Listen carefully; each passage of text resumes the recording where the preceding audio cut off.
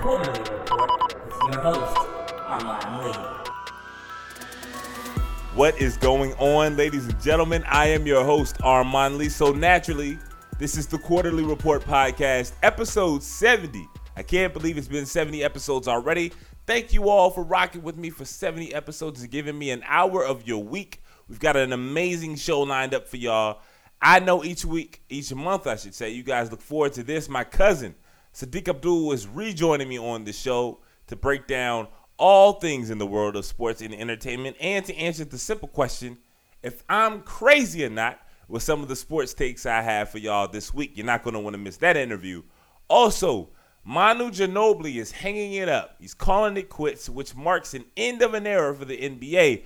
But it also speaks to a failed and a false narrative that still permeates today when it comes to basketball. We're going to tie all that up and so much more this week. But first, our number one topic for the week. First quarter. Hot and so hot and so hot and Man, it's hotter than a motherfucker outside, Joe.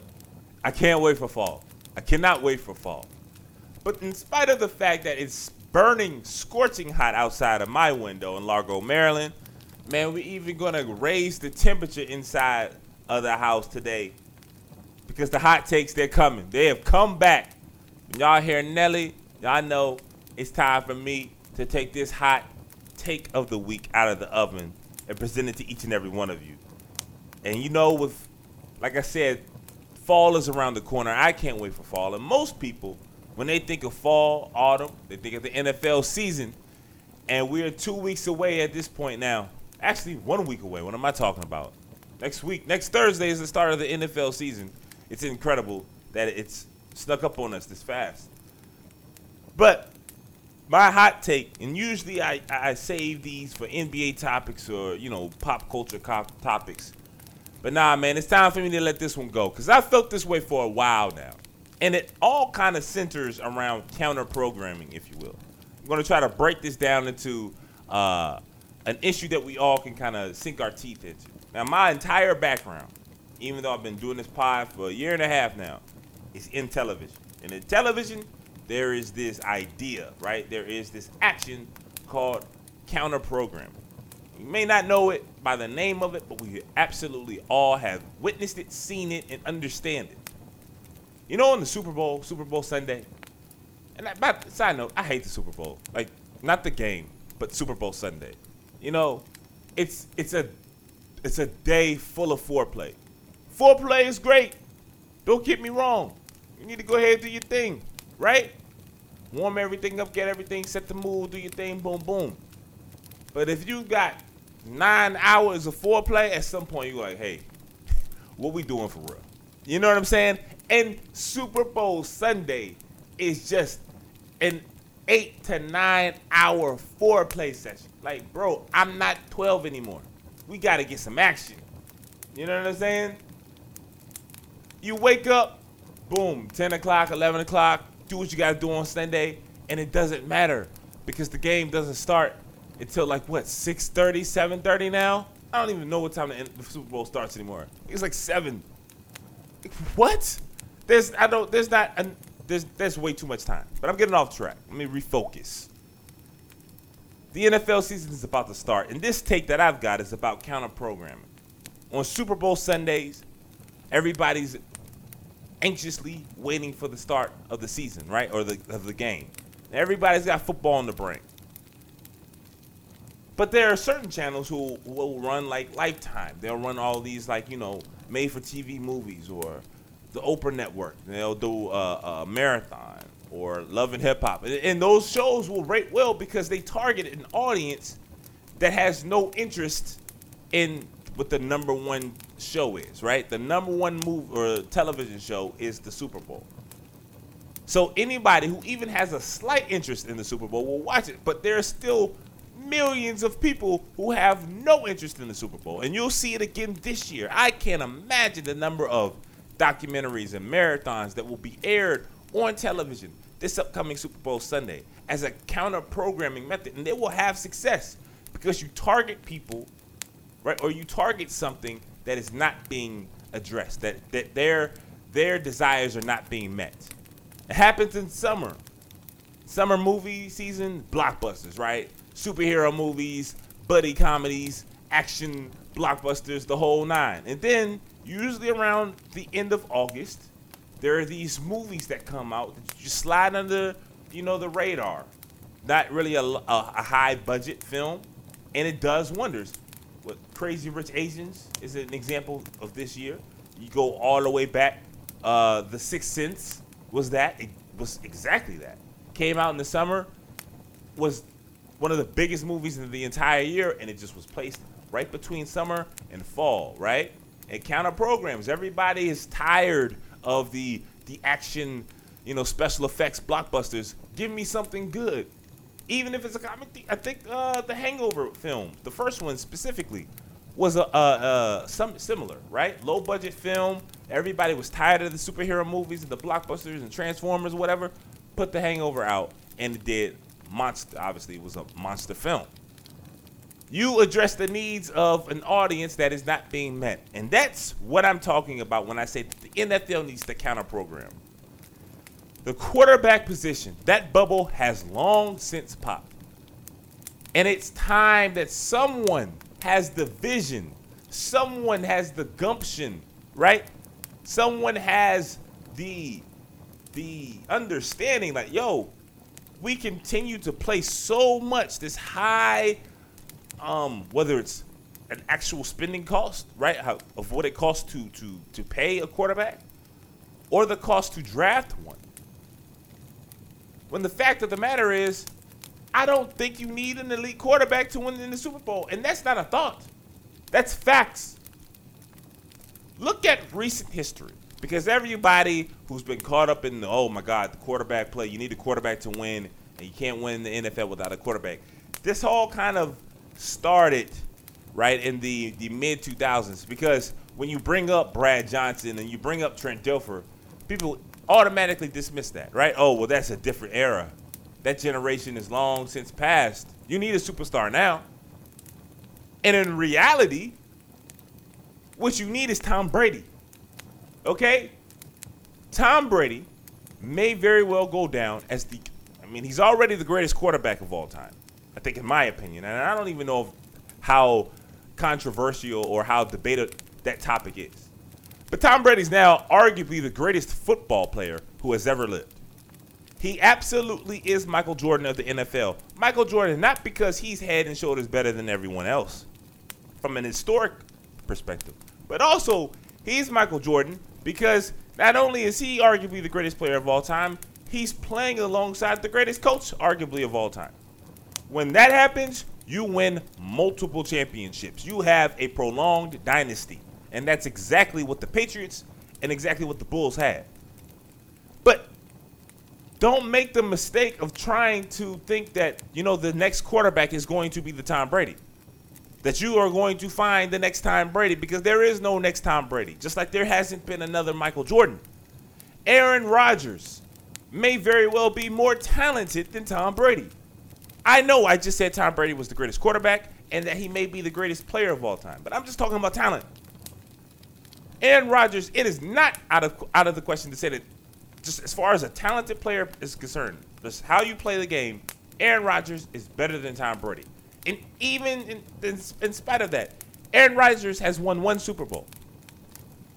Aaron Rodgers has had the same number of Super Bowl championships as Joe Flacco, who is ultimately one of the worst quarterbacks of the last 5 years. And when I say Joe Flacco, I'm not picking on him, but it's a point that I think more teams have missed. The Ravens were able to win in spite of Joe Flacco. Why? Because Joe Flacco was not making a lot of money. You didn't trade up to get him. Fell into your lap in the mid-first round. That, in my opinion, is still too high, but whatever. And you were able to win. And then the moment you pay Joe Flacco, what happens? You can't make the playoffs anymore. And Joe Flacco is not an isolated incident. I love him. He's from my city. But Russell Wilson, same thing. Russell Wilson in the Seahawks, winning Super Bowl. They are perennial, dominant NFC teams. They go to a second Super Bowl. Should have beaten Tom Brady. In fact, Pete Carroll gets all the blame for losing that second Super Bowl. Russell threw the interception. You know? And what has happened to Seattle since Russell Wilson has signed his huge contract? Little by little, that team has not been able to put around a great team. The offensive line, we already know. The defense has gotten older, and you hadn't paid the great defenders, right, what they want. And little by little, they leave, they age, they go. The offensive line hasn't gotten better. And now Seattle is an afterthought. That window opened and shut. We have this high idea, this high thought of what a quarterback means. But we have seen in recent history, not just way in the past, we've seen in recent history, you don't need a great quarterback to win. In fact, I don't think Nick Foles is good. Nick Foles won a Super Bowl. Nick Foles led a team to the Super Bowl and then beat Tom Brady in said Super Bowl, outplayed Tom Brady in the Super Bowl. Nick Foles. You know who we beat in the NFC Championship game? Case Keenum. Case Keenum's not good. You know who Tom Brady beat in the AFC Championship game last year? It wasn't Ben Roethlisberger. Who was it? Blake Bortles. Tom Brady, 6th-round draft pick. I don't know where Nick Foles or Case Keenum went.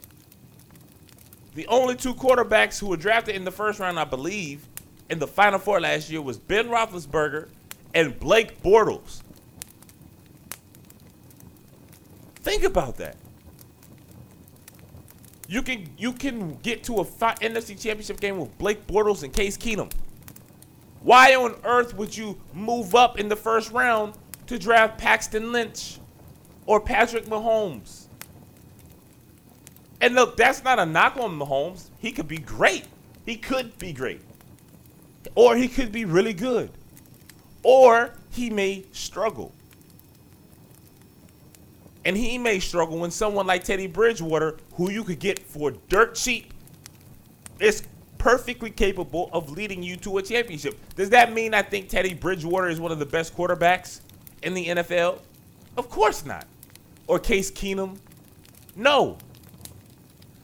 But the question should be, if I put $8 million, $7 million for Sam Bradford, $7 million for Teddy Bridgewater, but then have 20, 25 maybe $1 million to spend on an offensive lineman, right? On a secondary, on linebackers, on the defensive lineman. What's a better path at winning a championship? Because what I'm telling you is, unless you've got Tom Brady, or Peyton Manning, the idea that you need a quarterback to win in the NFL, it's a hot take. I know it. No one's talking about it. I get it. But that bubble has popped. It's long since gone. I wouldn't sign a big free agent quarterback or spend for a big free agent quarterback. I wouldn't get top dollar to any of them. Any of them. I was reading an article. It was from Minneapolis. And then Kirk Cousins, he had a fine preseason game, but the fans were booing them. And they were like, man, expectations are through the roof here in the Twin Cities. And I was like, you damn right. You know how much money you spent on Kirk Cousins? Let's be for real. I think Kirk Cousins is one of the best 10 quarterbacks in the NFL. I absolutely do. That doesn't mean I think he's worth or that it's smart to spend that much money on him. And look, if you went to an NFC Championship game with Case Keenum making dirt cheap money, you damn right you expect to win a Super Bowl if you're spending that much money on a quarterback who's a top 10 quarterback. Got the largest contract in NFL history. Of course you expect to win. Like, why wouldn't you? I mean, think about it. Every team in the NFL almost at this point now, right? Outside of the Saints, because Drew Brees is the second-round pick. But they have either a top draft pick at their quarterback position, or they spent huge money in free agency to get one. And in fact, when you think of it like that, the Saints absolutely spent a lot of money on Drew Brees. So every team in the NFL has spent significant amount. They have spent a large amount, whether it's dollar or resources in the draft, to have a quarterback. And look, it's the same teams. And the AFC, they're legit. I'll be nice and say there are 3 teams who can get to the Super Bowl. But in reality, And those three teams are Jacksonville, Pittsburgh, and New England. But in reality, we know what time it is in the AFC. It's the Patriots. It's them until they don't have it anymore. There's no team who has shown in the AFC that they could beat the Patriots. The Ravens had a little run of being able to do it. And that's it. Peyton Manning could do it from time to time, but he's retired. And Joe Flacco is one of the worst quarterbacks in the NFL. We already talked about that. So why are you think about the Jags? The Jags, it's not Blake Bortles' fault that they lost to the Patriots in the AFC Championship game, but he gets all the blame. But that's fine. Imagine if Jacksonville didn't spend a top 5 pick on Blake Bortles in the first round a few years ago, right? Because you can get something better than that off the scrap heap. Again, Nick Foles was the Super Bowl MVP. The Jaguars are primed for a Super Bowl run. And I think all of us would say that their weakest link is their quarterback, someone that they spent a high draft pick on. But don't worry about that, because they can still win a Super Bowl now, even though their quarterback is not very good, because the quarterback position, the idea that you need a quarterback to win, it has been disproven time and time again. Joe Flacco, Russell Wilson, Nick Foles, Eli Manning. Eli Manning's not a good quarterback. He's fine at his best. He's fine. But the word that you would use to describe Eli is inconsistent. He's a 2-time Super Bowl MVP. And it's not a coincidence that when the Giants are really, really good, they either have a great defense or they got Odell Beckham Jr. Okay? Like, let's be honest. The Giants are not good because of Eli Manning. Eli Manning has never been able to carry a team. He has been able to get hot. He has been able to get on a heater, to use a gambling reference, right? You go at the crap table, you just get hot, everything you throw on is coming up winning, right? That's what Eli has parlayed 2 amazing postseason runs until people thinking that he's a great quarterback. Eli is far from great, but you can win with them, and you can beat the Patriots with him. You know, the funny thing is, I remember 2012 when Andrew Luck and Robert Griffin III were 2 can't-miss prospects. Oh, my God, these 2 guys are going to be 2 of the greats ever. Andrew Luck is the best prospect since John Elway. RG3, he's going to change the game. These 2 guys are going to change the franchises for the Colts and Redskins respectfully. And what happened? Here we are 6 years later. Best quarterback that was taken in that year, Russell Wilson. The second best quarterback taken that year, arguably, is Kirk Cousins. 3rd and 4th round picks respectively. You can't make it up. Who's the best quarterbacks, the young best quarterbacks in the league right now? Like, take Aaron Rodgers, take Tom Brady, take Drew Brees away. Like, those 3 guys, 3 of the all-time greats. Take them away. Who are the best young quarterbacks right now? Carson Wentz, Deshaun Watson, right? I think those 2 guys, if you were to ask the best young quarterbacks in the game, those 2 guys are the answer. Both of those guys, I think, are really, really good. Both of those guys are coming off ACL injuries, so we don't even know how they're going to respond. So even the players who can't miss find ways to miss because the game is just so violent. So even when you get it right, even when you don't draft a Johnny Manziel or Jamarcus Russell or Tim Tebow or Paxton Lynch or Jameis Winston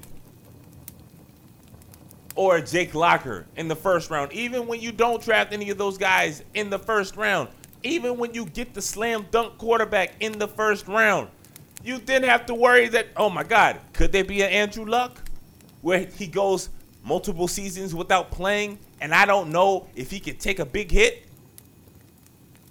Look at what the Colts are now. Look at where Washington is after RG3, moving up trading so many picks to get RG3. And it looked like an amazing idea for 10 weeks, 12 weeks. It looked like it was great, and then look what happened. Alex Smith was the first pick in the draft. People forget.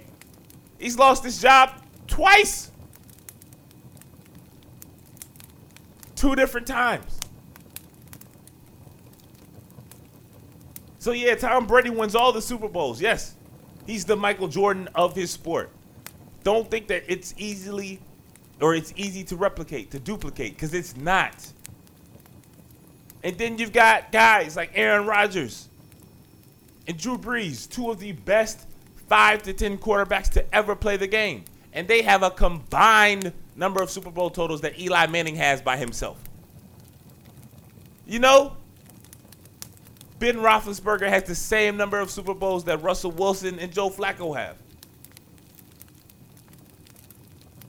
Rex Grossman has been to the Super Bowl more times than Andrew Luck.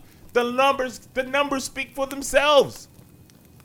The quarterback position has popped. If you have an Aaron Rodgers, spend the money on him because he's truly great enough to make up for the mistakes of your front office and your head coach. It's unfortunate.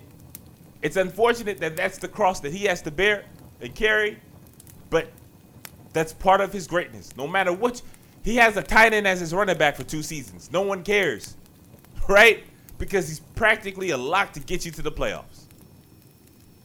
But that's it because they haven't been able to build anything around him. So if you have an Aaron Rodgers, go for it. Spend the money. But if you don't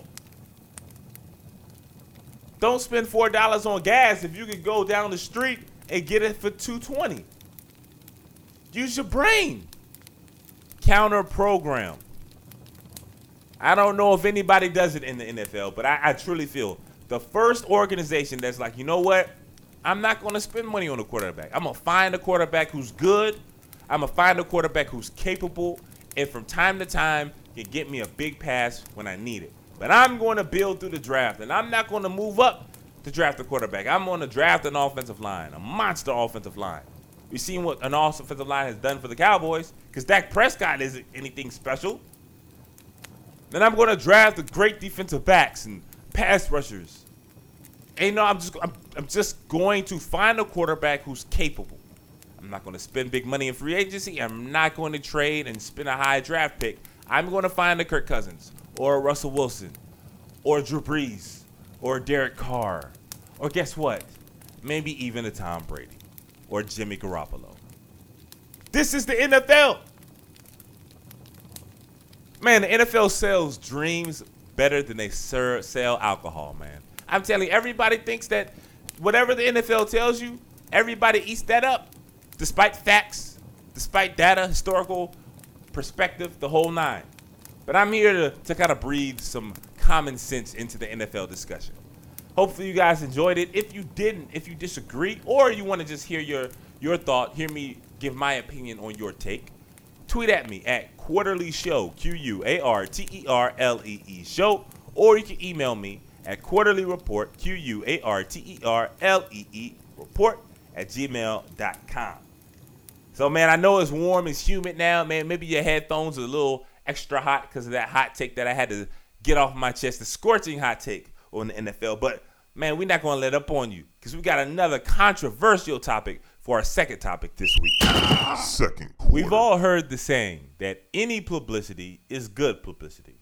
And if you subscribe to that theory, then the WNBA has been having a hell of a week. Now, last week we talked about the start of the playoffs. They've had exciting basketball. And the Mystics, shout out to the Mystics. Shout out to Mark Nelkin. They're still doing well. At the time of this record, they have a lead against the Atlanta Dream. They're up 1-0 in their series. So shout out to the Mystics. And, you know, there's a lot of momentum, as I talked to my guest last week, Princess. There's a lot of momentum behind the league, right, to rally it, to cover it better. And because it's a chicken and the egg theory a little bit, right? If you cover the league better, more people will watch, more people will have interest because they see, right, that people are speaking about this league. I mean, anything. If everybody at your job is talking about a television show, you're more likely to watch it, right? That's basic, just human interaction. But the problem with the WNBA is that there's so many people, oftentimes, more times than not men, who go out of their way to paint the league as something less than and to ridicule the league without even watching it, without even looking at it, for a multitude of reasons. And this week, the person who has felt the ire of the WNBA, like the detractors of the league, has been Skylar Diggins-Smith. Now, she had an article. She was a centerpiece of an article last week, literally, I want to say Thursday. So my interview with Princess, we did that earlier in the week. Show releases Thursday, and then Thursday afternoon, everyone's talking about this quote that Skylar Diggins has about she's an all-star, Harrison Barnes. Apparently, now there is some back and forth that she didn't say this quote about Harrison Barnes, that Harrison Barnes isn't an all-star, but he makes $20-some-odd million a year. Then people have just made up complete quotes that have been verified that she did not say, whether it's talking about LeBron, talking about skill of players in the league, the whole nine. But her overall point is that the WNBA, the players in that league, they are not respected and they're not paid the way they should be. Not that they should be paid like NBA players. Obviously, she's not making that case. But her case is that the NBA, they get a 50-50 split of the BRI. BRI, for those of you who don't know, basketball-related income. So their CBA has negotiated a 50-50 split between the NBA players and the NBA owners and such, right? The WNBA, I want to say don't quote me on this, I want to say it's like 23-25% of the BRI. So they're not getting half of the basketball-related income. Skylar Diggins also makes the point that they don't get proceeds, they don't get the residuals of jersey sales. She's one of the most popular players in terms of jersey sales in the league. She says she's top 5 in that and has been that for several seasons. But she doesn't get money from the jerseys that she sells. All of these are valid points. All of them. But y'all know how things break down, right? If we are to, unfortunately, we can't. Because, unfortunately, when these women speak about, and it's not just with this league, well, in anything when it comes to women, when they speak, when they voice their concerns, there's like a front line of men ready to, discredit them and insult them and ridicule them, so they stop. For whatever reason, it's like just a reflex for many of us men to do that. That's trash. Let me first make that point. There is nothing wrong with Skylar Diggins advocating for herself and the women of that league that they deserve to be paid more and to get a larger cut of their BRI, basketball-related income, and absolutely they deserve to get sales or the residuals or get recouped, reimbursed for jersey sales, especially when their endorsements on all over, not like the little ones in the NBA, like all over the WNBA jerseys. Boom. We have established that. And it's easy, and we should dismiss just the blatant sexism that comes anytime you talk about the WNBA, because there are people who don't watch the WNBA but are always quick to ridicule them. We're not talking about them. But it is a reasonable discussion to have about how the WNBA should continue when it comes to paying their players. The WNBA, it's murky trying to find figures of what they have that they bring in annually. I've seen numbers from $51.5 million, and that number seems the most credible, all the way to about 27 to 30 million that the league is bringing in annually. I don't know, so I'm not going to speculate, okay? Those of you, like I said last week, I'm not a student of the WNBA. I have just become a fan in the last year and a half to 2 years because it's entertaining basketball that I can see, on television and in person at a drop of a dime. And that's dope. But it is not out of bounds for me, and I'm not speculating when I say that the WNBA does not generate a lot of money. And nor should they be expected to. This is the 21st season of the WNBA. So anytime a comparison is made to any professional league, when you look at them now, you're going to get a completely different perspective. The NBA is in its maybe a 75th, 76th season. right? Something along those lines. The WNBA is in its 21st. It took the NBA God knows how many decades before it became profitable. So anytime you're going to compare the WNBA of 2018 to the NBA of 2018 or the NFL or MLB, obviously you're being disingenuous or you're being ill-informed, right? There are two types of investments. There are short-term investments and there are long-term investments. I have to believe that the NBA knew that the WNBA was going to be a long-term investment because, look, again, I'm not making this up. These stories are out there. They haven't been able to turn a profit. James Dolan, a man who I'd wish every day of my adult life that he would sell the Knicks, the one team that I love. He said in December of 2017 that he's going to sell the Liberty because he's not turning a profit. The New York Liberty, one of the more successful teams in its inception, in the league's inception. And James Dolan, whose Knicks franchise is reportedly worth close to $3 billion, right? The most profitable NBA team in the league. He's saying that the Liberty, they're hemorrhaging money, and he can't wait to sell them.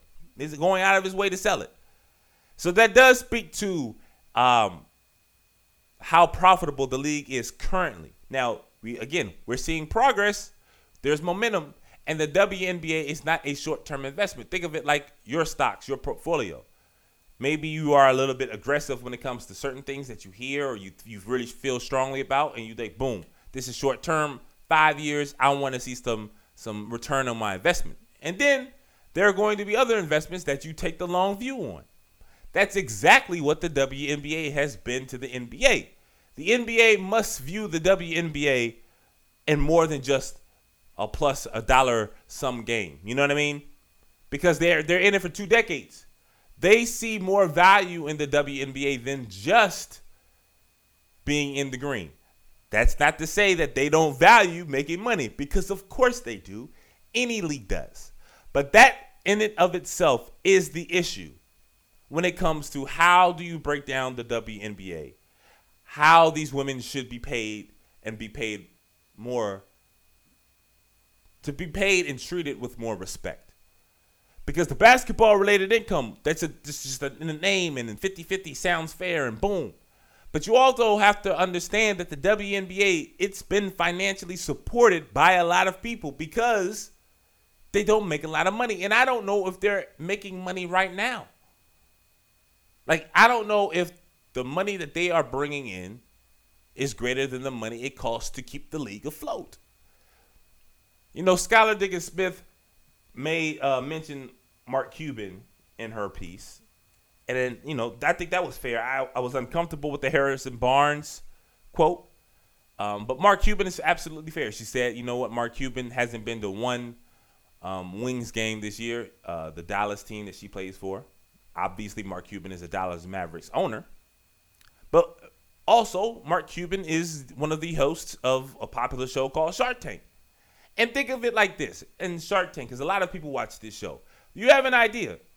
No matter how great the idea is, you still need someone in that show to support you financially, right? Because the idea is one thing, but then to make it, to market it, to mass produce it, to ship it, all of these things cost money that oftentimes inventors don't have. So they go to the investors. Please listen to my idea, my product, believe in it, and then you and I both can make money together. So the investors decide, okay, this is something that I think I can make money.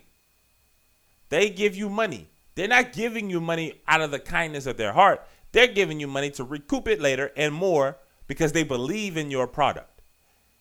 The NBA and other entities that are supporting financially the WNBA obviously believe in the WNBA product, and they have seen progress. Again, this is not a short-term investment. And we have seen the movement. The WNBA is still in its infancy. It's only 21 years old. Okay, so we have to be realistic in our expectations of what this league should gross. But saying that, we also have to understand that a lot of people who invest in the league, they got to get their money first before the players do. That's not necessarily, there's sexism all around this story. Absolutely. Don't get me wrong. Especially in how it's been covered and how certain people with no ties to the WNBA have reacted so negatively to it. But the thing that trumps this, in my opinion, and I am an outsider's view, and if you are someone who follows the WNBA closely, if you are a woman who loves the WNBA, or maybe even a former player, please tweet at me, email the show at quarterlyreport@gmail.com, tweet at the show, Quarterly Show, QUARTERLEE show, and check me, because look, again, like I said, I'm just kind of scratching the surface, and I don't want to mansplain this. But in my perspective, it feels like capitalism is the thing that is trumping the WNBA from the actual finance position, right? The women, Skylar Diggins-Smith, says she hasn't even said that she wants a 50-50 split, but she wants more than what they have, and I think that's reasonable. But we don't know how much the league is bringing in, and we don't know how much it costs to run this league. And when I say run this league, insurance, how much does it cost to get the arena space, to employ everyone in the arena, to employ the referees, right? For the plane rides, for catering the foods, for the hotels, all of these things that cost money, right? Security at the events. All of these things cost money. I don't know how much the league is making to then be like, okay, now let's offset what we make to pay these women a 50-50 or 60-40, whatever the case may be. Now, again, the WNBA, for me, this past week I've been doing some research trying to figure out a concrete number of what they bring in. The league, what the BRI is, what is the number of money that, like, how much money does this league bring in? And I haven't been able to find a concrete number, okay? But let's say the number that I've seen more used mostly by respected people is 51.5, right? So let's just round that to 25 million. 25.5 million, whatever, however you want to do it. If they had a 50-50 split, that means the women, the players, are getting $21.5 million of that $51 million BRI number, okay? Which means the league is also then getting $21.5 million.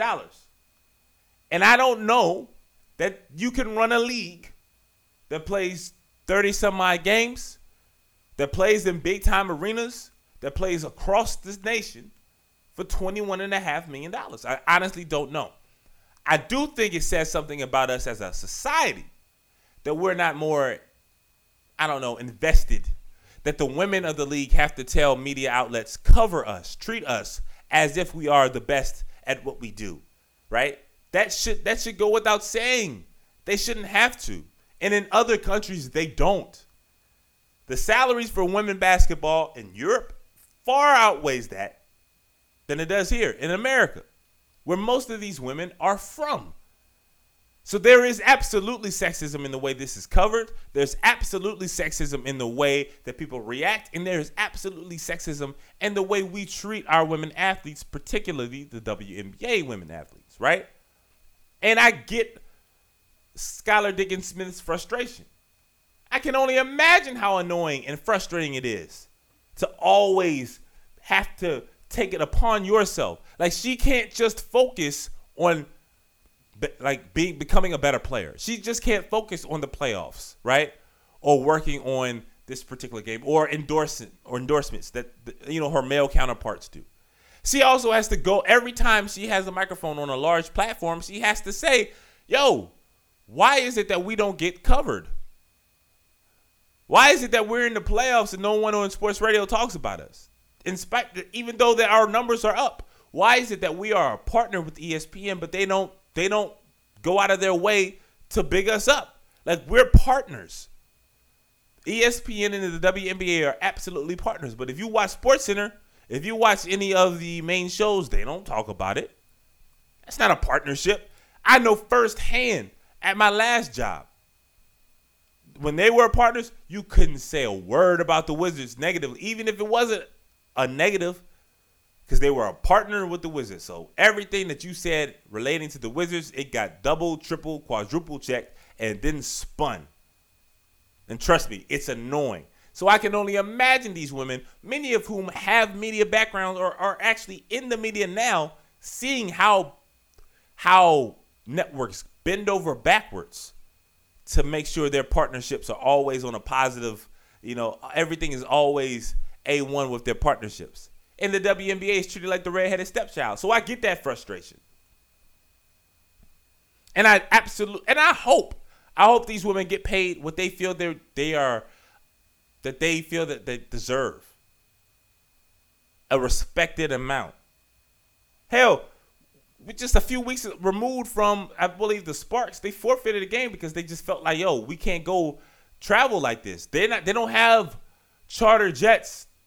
They fly private, like you and I. You could go to the airport and see the Mystics and fly with the Mystics. They don't have chartered flights.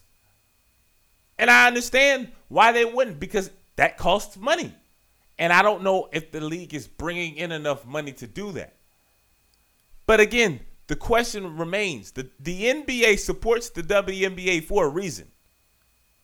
And it is a reason that is not solely based on finances, because they're not making the money. They haven't been for 2 plus decades. So there is other value that the NBA sees in the WNBA. What is that? Because if they have made the decision that we can go on with this league without making money, which I think is a good idea, and it's a great idea, and it's a long-term plan and strategy, then you also have to be like, okay, well, we're going to eat this now, but they're clearly fine with that. But you have to treat your players, once you've made that decision that we're not in it for immediate economic income, then you got to go all in.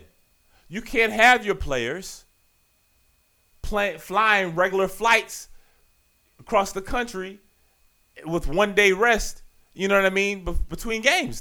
You just can't do that, because if you've made the internal decision that we are going to bypass the profit, the bottom line currently for our long-term game, then boom, do that. And then still treat them and respect these athletes like they are the best at what they do, because that's what they are. Because it doesn't make sense, because ultimately all you do is end up hurting your bottom line. And in this climate, anytime, any group of people, no matter how valid that their point is, unfortunately, demand for equality, you will have a legion of people arguing at a moment's notice, even if they have no idea what the hell they're talking about.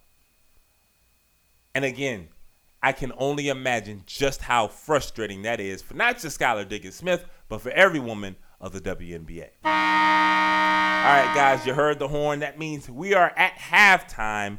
Once again, I want to thank you all for rocking with me this show. The 70th episode of the Quarterly Report. Easy for me to say. The 70th episode of the Quarterly Report. Remember, get involved, interact with me and the show. Tweet at us at Quarterly Show, QUARTERLEE Show, SHOW. Let me know your thoughts. Give me your opinions. Do you agree with my stance on the WNBA or not? Let me know either way. I want to interact with you all, the listeners, and make sure you email me as well at Quarterly Report. Again, it's QUARTERLEE report at gmail.com. All right, guys, so halftime this week. It's an oldie, but it's a goodie. My daughter, fresh off her 8th birthday, she is the superstar of the Lee household. But is she a bigger superstar than Bill Walton? Well, I'll leave that to you to decide. With another installment of Bill Walton's Words of Wisdom. Check it out. It's time now for Bill Walton's Words of Wisdom. I want to see Ben Wallace come out with war paint on his face. You sound like you've joined the coalition of the bought off. Rafa Fentz and Sean Bradley should start considering a new career. Get to the hoop, draw some contact, please. Atlanta needs all 13 lottery picks. That's the easiest shot he's had this season, maybe in his entire career. And that was Bill Walton's Words of Wisdom. Bill Walton, man, I swear, national treasure. I don't know why ESPN, TNT, NBA TV, whomever, if you're one of these websites who stream, NBA content, everybody's trying to get on the online streaming. Big three, somebody like Bill Walton needs to call everything. Everything is funnier with Bill Walton.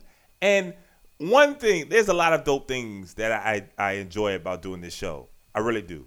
But hearing all of you tweet at me or email me randomly, like, yo, I thought I was the only one who liked Bill Walton too. I love that. Like, Bill Walton, I can't tell y'all how much I enjoyed.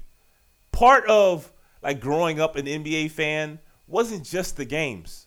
It was everything else. All the ancillary things. Bill Walton, Steve Snapper Jones, God bless the dead, going back and forth. Marv Albert, Bob Costas and Ahmad Rashad competing on who can ride Michael Jordan's jock the hardest. It was all of it. All of that stuff was fun inside the NBA before Charles Barkley got on it. You know what I'm saying? All of these things are what led me to love the NBA, and I think we should all bring it back. So, obviously, having my daughter read the wise words of Bill Walton is, just a little bit of me kind of just channeling back to yesteryear. So is the hashtag Bring Back Tesh. I haven't forgotten about it. We did it last year. We're going to bring that back this year, man, because all of these NBC, regional sport networks. If you're in D.C., NBC used to be Comcast Sportsnet, where you watch the Wizards. So you listen in Chicago, you watch the Bulls. In the Bay Area, you listen to the Warriors. All these networks are owned by NBC. There's no way or there's no reason why on every season opener we come back with the John Tesh round ball. What was it called? Round ball classic? Y'all know the song. Every year. So we're going to bring, hey man, we're coming back. Retro is all the phase, the fad, the trend. Everybody's going back retro. We're going to retro the NBA, man. We're going to do it. Bill Walton needs to be calling something. And damn it, John Tesh, hashtag Bring Back Tesh. We're going to make a movement. Y'all listening to the quarterly report. I promise y'all, one of those two things are going to happen. I'm stubborn as hell. I'm not going to stop until one of them do. All right, y'all. I got thrown off a little bit, but we're going to try to refocus and regroup with the second half. We're going to do things a little bit differently. The third quarter is when I usually have the guests, but we're going to move the guests to the fourth quarter this week because it was a huge loss for us in the NBA community. Most of you guys probably know what I'm talking about, but if you don't, no worries. That's what the third topic is this week. Third quarter. Manu Ginobili is one of my favorite basketball players of all time. And, that's kind of like the trendy thing I've seen. A lot of people have been giving Manu praise now for some time, expecting his retirement to come in a year, right? So for the last handful of seasons, it's been kind of like, okay, at some point he's going to retire because his game, while he's still very productive, he's just not the same player anymore. And he's getting up there and look. They always say Father Time is undefeated. That saying remains true. The only person that was even fighting it is Tom Brady. And we all know, in spite of how great Brady is, at some point he's going to walk away too. So everyone has been heaping praise. I shouldn't say everyone. Many have been heaping praise on Manu Ginobili. But I've been surprised, by the number of people who've done a complete about face about Ginobili, and I'll get to that in a second. And two, the people who still will fight, be just defiant, in spite of all of the accolades that he's getting from the best and brightest minds, whether we're talking about the players, coaches, or people who cover the NBA. There's still people who act like, oh man, he only had career average of 13 points a game or whatever. Y'all Bama's still on PPG. I've been pleading to you all for like a year and a half now. Stop it. We still on that? Manu Ginobili, his greatness can't be defined by the number of games or the number of points he averaged. For many reasons. Number one, he was great not just because of the way he scored, but the way he created. At his prime, he was an amazing defender. And something that can't be overstated, he sacrificed those numbers, the PPG. He sacrificed all of that, all of the opportunity to come off the bench because it was what's best for the team. Every athlete always talks about sacrifice. Every player, every coach, former player, analyst, you name it. We always throw out these cliches. Are you willing to sacrifice? What are you willing to sacrifice? What are you willing to give up for your ultimate goal? It sounds good. It sounds really good. Ginobili actually did it. Who knows how many points he could have scored for any other team as a starting two guard? And make no mistake, Manu Ginobili was one of the best two guards in his day. I put him right up there. Early 2000s. Put him up there with everybody. Everybody means Kobe too. And this leads me to my next point, man. Because the discussion regarding Manu Ginobili has been incredibly frustrating for someone like myself who has always lived and breathed the NBA. I remember having arguments. This is like 8 years ago. 9 years ago, in a newsroom, a sports newsroom. And the majority of the people I was arguing were telling me that Manu Ginobili was not a Hall of Fame player. And the crazy thing is, I think most people, if y'all are being honest, if you're listening to my voice, y'all either know someone or felt that way yourself about Manu Ginobili. And let's be clear, Ginobili is 100% first ballot Hall of Famer.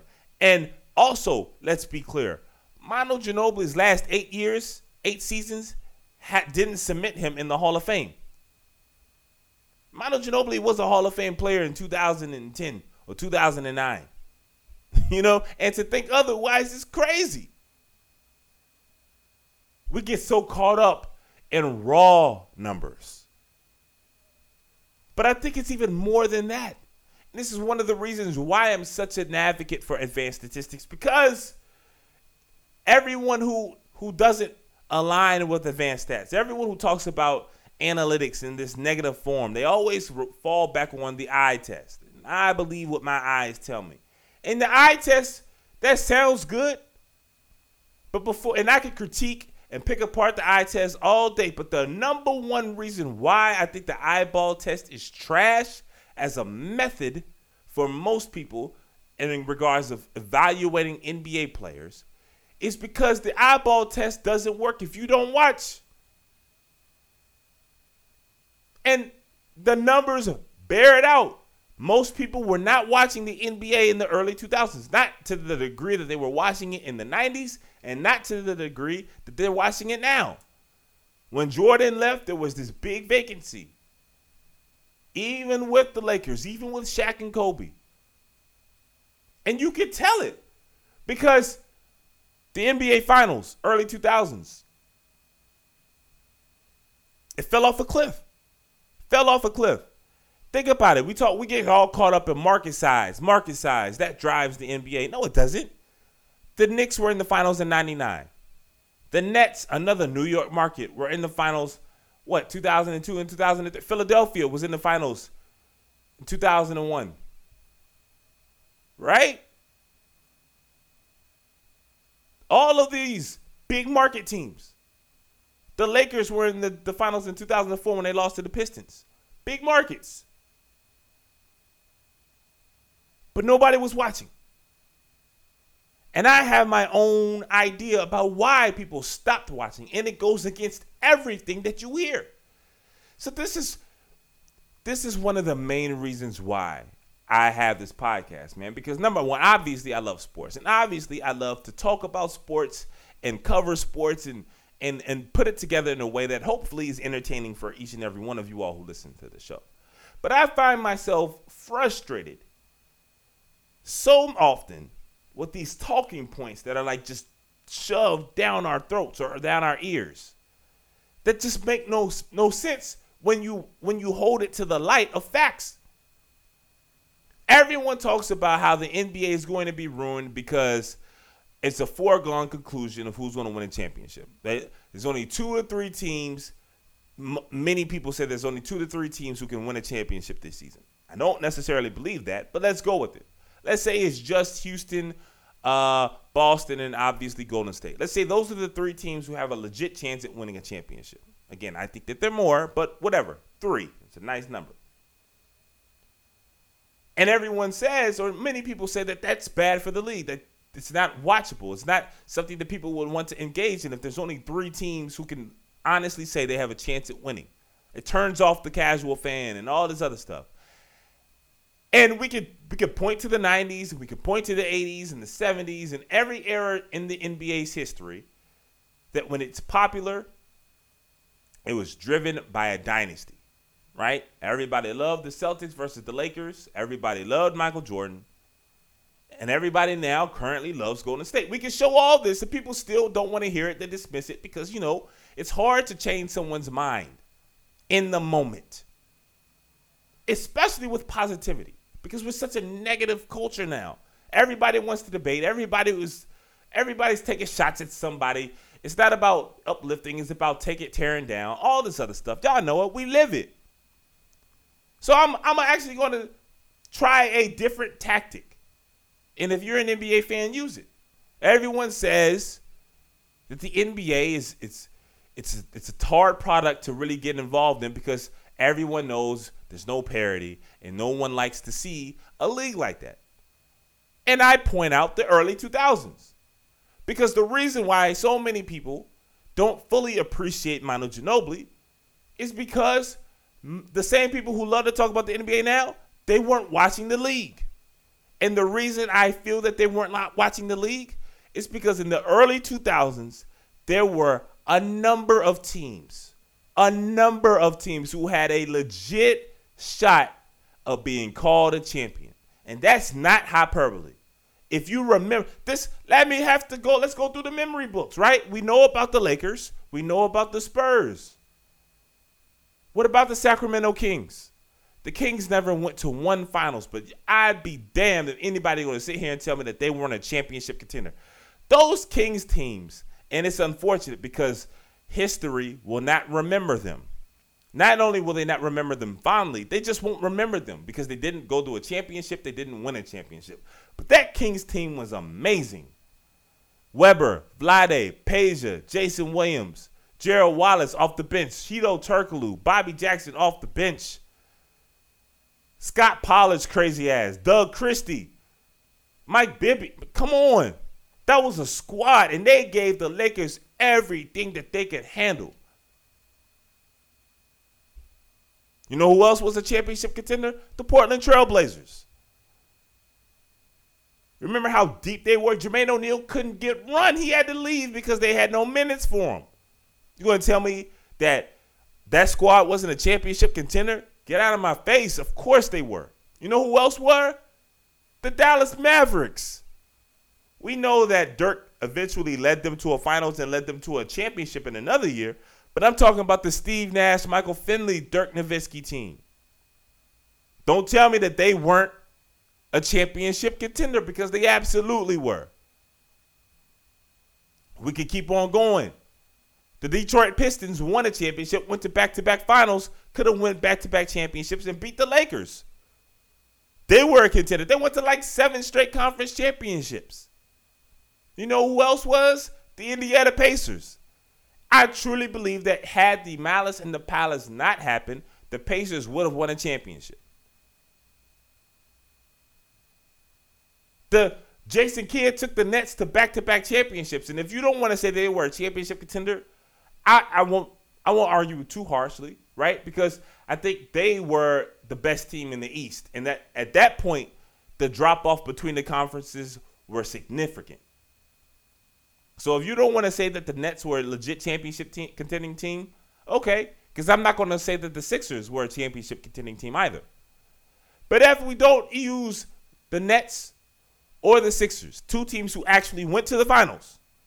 And we just used the Lakers, the Spurs, the Kings, the Blazers, the Mavericks, the Pistons, and the Pacers. That's 7 teams in a 5-year, 6-year stretch.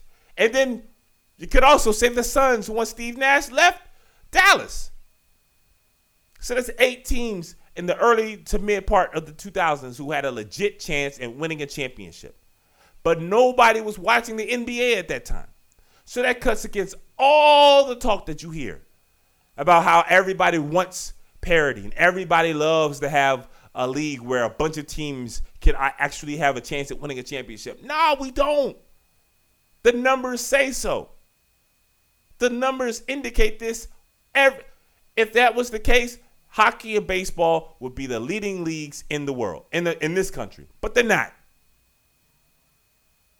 We like dynasties. We like to root for and root against powerhouses. And that's fine. That's cool. But the reason that that's important to note, especially in this conversation, is because so many of y'all don't know what the hell y'all talking about. And maybe not y'all. Let me change that. I'm sorry, because that comes off as smug. So many of people in the NBA culture who love to talk about the NBA online, face-to-face, at the shop, at the park, or on social media, they don't know what the hell they're talking about because they weren't watching. It's cool. It's the wave now to talk about the NBA now. Slim, I remember people, I was searching for Bamas to talk about the Spurs and the Pistons in the finals, that 7-game series where Robert Horry hit one of the biggest shots in NBA history. I remember that. And I remember people complaining about how unwatchable that the NBA was at that time. Unfortunately, there are a lot of great teams and great players who will fall victim to people's indifference of that era of NBA basketball. And I can't think of a player who will be hurt more than Manu Ginobili. Because if you weren't watching the NBA in 2004 and in 2005, 7, all the way to 2009, then you have no idea how great Ginobili was, man. He's not just a catchphrase that Charles Barkley would scream. Charles Barkley would scream Ginobili because that Bama was a killer. Ask Kobe. Y'all idol. Ask him. So the next time someone comes at you crazy for heaping praise on Manu Ginobili, the next time someone looks at you crazy because you think correctly that Manu Ginobili is a first ballot Hall of Famer, man, tell them do your history. You know, watch a playoff series from the early 2000s because that's going to be a forgotten time in the NBA history books. People will wrap up the early 2000s with a really simple, quick, and unfair kind of,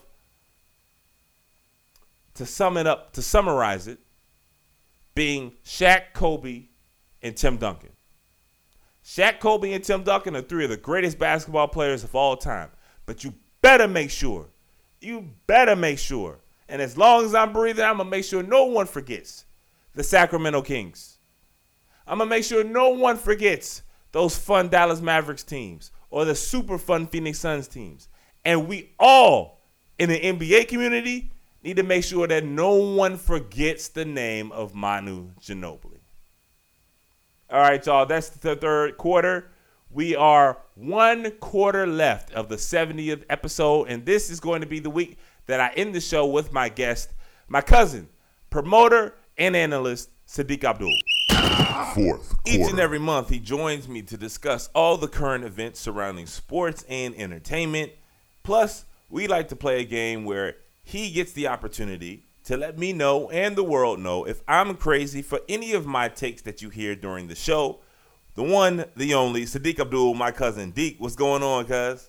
Hey, what's up, cuz? Hey, Quarter League fans, how y'all doing? Once again, he's a promoter and sports analyst and has the opportunity to do what I'm sure most of you all listening do throughout the show each and every week, and that's tell me whether I'm crazy or not for my takes. So we got some takes for you this week, Saadiq. You know the rules. Everybody already understands the rules, so we're going to get right at it.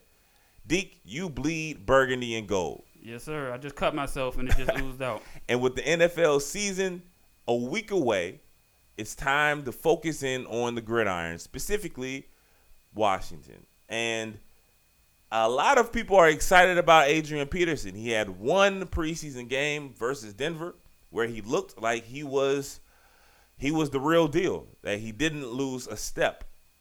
But I feel that is complete fool's gold, that we have enough data from Adrian Peterson, not just last season, but from 2 years ago, to suggest that what we saw in the third preseason game, while inspiring, is not something that you can bank on for a 16-game season. So, Saadiq, I feel Adrian Peterson's dominant game in the preseason versus Denver is fool's gold. Am I crazy? Well, yeah, I feel as though you tripping. Let me tell you something. AP, I'm not saying that he's going to have a career year or anything like that, but if Jay, the coach, if he sticks with the run, someone like AP, he's not somebody you can count out completely.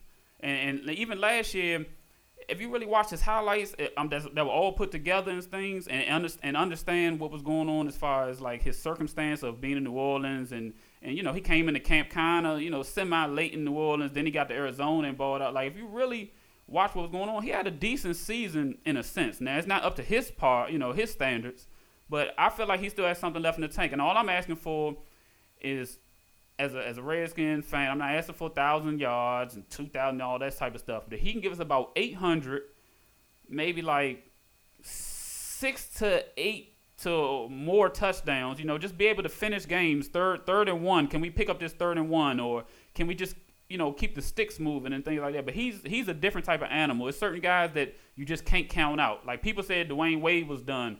He actually is. He's a shell of himself, but he's still kind of balled in the playoffs. We saw that. LeBron is 33. He's a freak of nature. I know those are basketball guys, but there's certain people. Julius Peppers is a freak for what he did, and I think he's about, 48? I don't know what he was when he was last year, and he was still getting sacks and all that.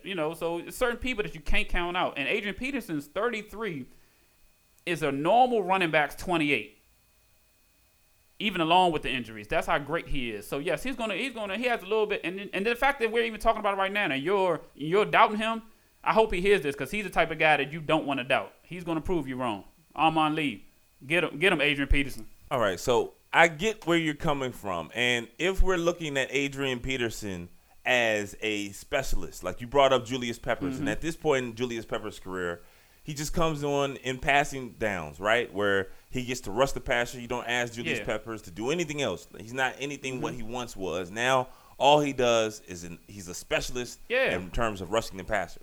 So if we're going to use Adrian Peterson along the lines as, to go back a decade or so ago, Marion Barber, someone who can just kind of get short yardages, right, 3rd and 1, goal line situations, cool. That's fine. But what Washington has, at least what it seems to be, that they have propped him up, that he's the starter, he's the number 1 running back, all of this. And all you have to do is just go back to last season. I mean, in Arizona, he averaged 3.4 yards a carry. Yeah, but they had a couple guys that got hurt also. Their line is trash. Hold on. You don't compare the Redskins line to Arizona. They are trash. Whoa. Hold on. Arizona has one of the best rushing attacks in the league. When was the last time Washington had a 1,000-yard rusher? When was the last time y'all had a competent rushing game? Washington, y'all not in any position to be, dismissing anyone else's rushing and offensive line. Because we have Rob Kelly. They have David Johnson, some of this stat. I don't care who block it. Our run game is terrible. That's my point. Y'all looking at name recognition. David Johnson wasn't David Johnson, what we view him now 3 seasons ago. But with that offensive line, and yes, he's a very good player, he showed everybody what he can do. But that's name recognition, what you're doing. And I think that's part of the issue why so many people are so hyped for Adrian Peterson.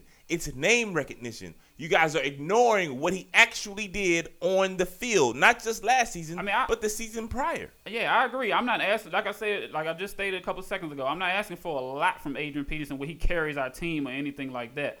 But if you use him sparingly and you know how to game plan, like some games are, let's say we go into a game with a team that has a terrible run defense. Man, run Adrian Peterson. That might be the game where he gets 20 carries. I'm sorry, you might got to run him in. But the very next week, we might play a team that just can't, like their linebackers can't check they might cannot cover tight ends and we can pass the ball like crazy. This might be a game where Alec could pass the ball 30 and 40 times, and you might not have to run AP maybe like 10 times that game. A couple screens and throw some tosses where he gets tackled. Throw him some tosses and stuff like that where he's only going to get tackled by cornerbacks and maybe like outside linebackers versus going straight up into the line where he's getting tackled by D tackles and middle linebackers. You know what I'm saying? So basically it's all about game planning and what they implement for him to be successful, for the team to be successful. I think he's going to have a good year. Well, we shall see. And one of the beautiful things about the NFL season is that there are plenty of storylines to kind of keep us satisfied whether or not our team is winning or not. Once again, guys, I'm joined by my cousin, Saadiq Abdul, promoter, sports analyst, and monthly guest on the Quarterly Report. And each time Dick is on, y'all know what we do.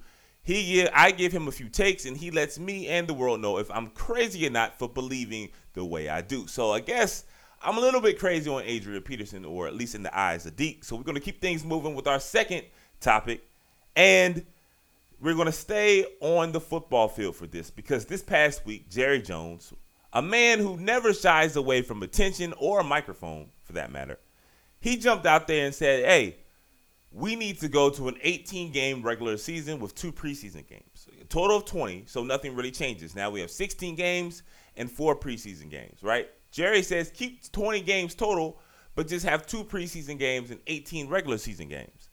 He says, number one, that's going to be more safe for the players, which is complete BS. But that's not the point that I want to talk about. The point that I want to talk about is the NFL would be crazy to add any more regular season games to the 16 that they have now and what they've had for decades. Saadiq, am I crazy for thinking that the NFL 16-game regular season is perfect and should not be changed at all? I'm going to tell you, if we were in a league together right now, I would love to drug test you because you definitely a smack. I'm going to tell you, as a fan of football, I love football. When I tell you, if they want to give me 30 games, I don't care what. Look, let them dudes kill themselves, get their bodies and all this. Look, man, give me 30 games. You know what I mean? Like, if you can give me 2 more games, first off, man, we trying to find shows and all. You try to enjoy your summer. You go there with your family. You go to these beaches and stuff. Man, look, if they can cut summer down 2 more weeks, I'm cool with that. All right, 18, man, I would love it. 18 games, yes, we need that. Just pay the players a little more. Extend the rosters to maybe instead of 53, add 10 more, 63. There's a whole bunch of ways to get around that. Even like the first cuts. You know how they do cuts in preseason from like what 90 something to 53, or is it 75 to 53? But whatever it is, 53 is the game day roster. That's the game day number. What they need to do is even the first 2 games of the season aren't your cuts yet. I got that idea from a friend of mine, so I'm giving him a shout out right here. But if they might don't need to cut it until maybe the second week of the season. And even with that 18 games, you can even generate even more money, more buzz, because you can add an extra playoff team now. So you can add, instead of 6 teams in the conference, 7 teams making, and just take away that bye for the number 2. If you're not first, you're last. So only the number 1 gets the bye. The two could play the 7, the 3 plays the 6, the 4 plays the 5, and then once you get to the semifinals, that's when the 1 plays the lowest seed. But yeah, that's what they need to do. They need to implement. Man, I love 18 games, man. Jerry, I love you, baby. That's the only time I like Dallas. That's the only time you did anything smart or anything good. All right, so it's time for me to add some sensible dialogue to this discussion, right? Because instinctively, yes, you like something. Take more, right? That's kind of what we are, what we've become as a society. We're gluttons. You go to a buffet, man. You know what? I'm kind of full right now, but bet that fish right there or that chicken right there looks super good. That steak, I'm about to eat some more. Even though you know you shouldn't, right? Because you've been satisfied. You are completely satisfied, but we have a problem saying no. We are gluttons, and this is another example. Look, you and I both love the NBA. The NBA, I believe, is both of our favorite sports. In spite of us and our love for the league, right? Complete devotion. The number one thing everybody says that the NBA needs to change is what? The season's too long. You got 82 games. So everybody knows, like, yo, cut the season 20 games. Cut the season 30 games or so. There's a problem. Like, when you are fine, right? The NFL season is the only season in which it comes, and what's the old saying, right? Leave the fans wanting more. When the NFL season leaves, everybody is almost like, man, I can't wait till September again.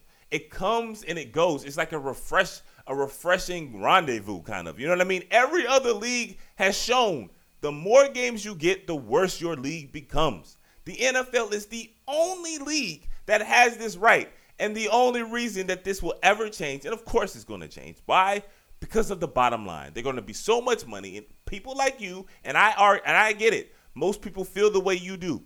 They want more, right? But that's the way we are with everything.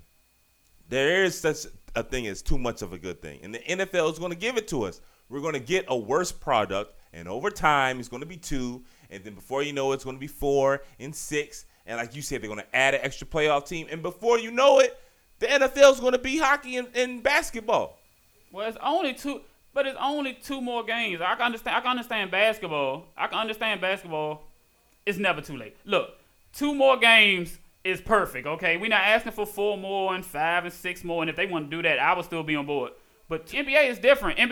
Their intensity doesn't really start until either like Christmas time and like the NBA, man, they could walk through games. See, football, that's a whole nother sport, it's a whole nother animal. You cannot walk through football. It's simple as that. You're right about that, but that's another problem, right? The game of football is so intense, it's so violent. Hey, look, I don't care about diminish. Hey, as a fan, I don't care at all about their bodies. I'm sorry, I'm not from this new school. I care about concussions and stuff. No, if you sign up for this, I'm with you. Then if you about to die on that field, then hey, that's what happens. I mean, look. It's plenty of people boxing. People do boxing. You might get hit, and next thing you know, I mean, it doesn't rarely happens, but you can actually die in the ring, you know. But, hey, nobody tells you don't box. Hey, nobody tells a firefighter, hey, don't sign up to be a firefighter. You got to run into that fire. No, I mean, certain jobs. I'm not going to, you know, if that's what you want to do in your life, you know, you're a grown man, would make your own decisions. If you want to play football, then go play football. I'm okay with it. Entertain me, you know. Once again, y'all, I'm joined by my cousin Saadiq Abdul, promoter, sports analyst, and frequent visitor and guest on the Quarterly Report. Each month he comes on, and each month we throw a few questions up there. I give my takes, and he lets me and the world know whether I'm crazy or not. So it seems I'm pretty crazy thus far. I'm 2 for 2. So we're going to see how we can end this by getting a bit of my sanity back. And you ended the last topic talking about entertain you. And that's where we're going to end this quarter and the show, really, on entertainment. When the NBA season is over, I have like this huge – I don't really watch much television outside of sports, right? NBA, boxing are the shows or the television that I watch the most. But when the NBA season is over, there's like this huge void. It's the summertime, and there's, you know, I want to be entertained as well. And one of the shows that I've started to like over the past 2 years is Insecure. And it comes on in the summer, gives you 10 episodes. And the first 2 seasons I thoroughly enjoyed. But I got to be real. I'm not going to say it's been trash this year, right? But it's been the recycle bin. You keep that joint close. I've been super disappointed with Insecure Season 3 this season. Am I crazy for thinking that it's kind of falling off a bit thus far?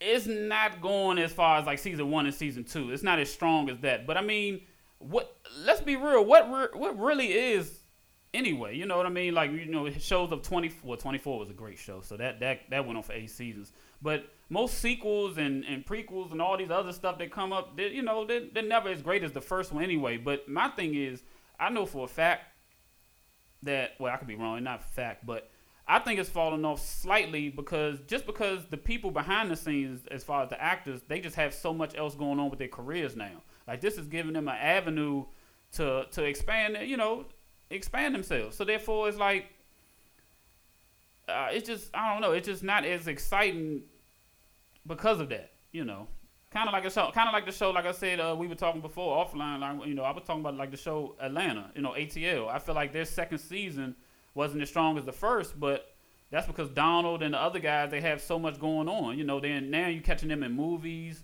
stuff like that. So it's hard to put all your, eggs into one basket if you have a whole lot of baskets. As simple as that. Yeah, there's something definitely to be said to that in regards to when you have one objective and you have one baby, right? And all of your energy and all of your focus is devoted to this one project and you want it to thrive.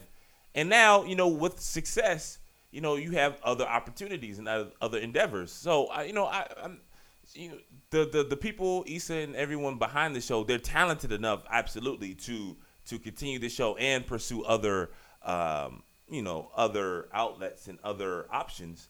But I think more the issue this season is that they're focusing on characters who just aren't that good. Like the Daniel character, he has moved in as the main male character now that Lawrence is out. And Daniel is just a sucker, man. It's like he's not funny. There's nothing about him that is magnetic. So you spend so much time on him, the show is way down because his character is just kind of boring and lame. Yeah, he a cornball. First off, are they in LA, right? I know LA weather is up and down, but the nigga wore a sweater to a club, man. Like, come on, get this dude out of here. Then he was scared. Then another thing, he was timid. Exactly. This is your business right here. This is your livelihood. You trust yourself. Like, basically, if you have confidence in yourself, then that artist that he was trying to talk to would have felt that confidence, and he would have been like, oh, it was Slim about his stuff. You know what I mean? You coming all timid and kind of like worried. So therefore, he's sitting there like, what you here for? Right, what you like want to you talk wasting about? my time. Exactly. So, I mean, yeah, Daniel. I mean, yeah, he's not host, but they need to. I mean, in a way, all of us kind of fell in love with Lawrence because he got dick. You know what I mean? She cheats on him and then throws him off the show. Like, how you get cheated on and then can't come back? Like, come on, man. This is another reason right here why we need to bring 18 games, though. We in here talking about insecure. You see what I'm saying? All right, so you know what? Maybe you have a point there.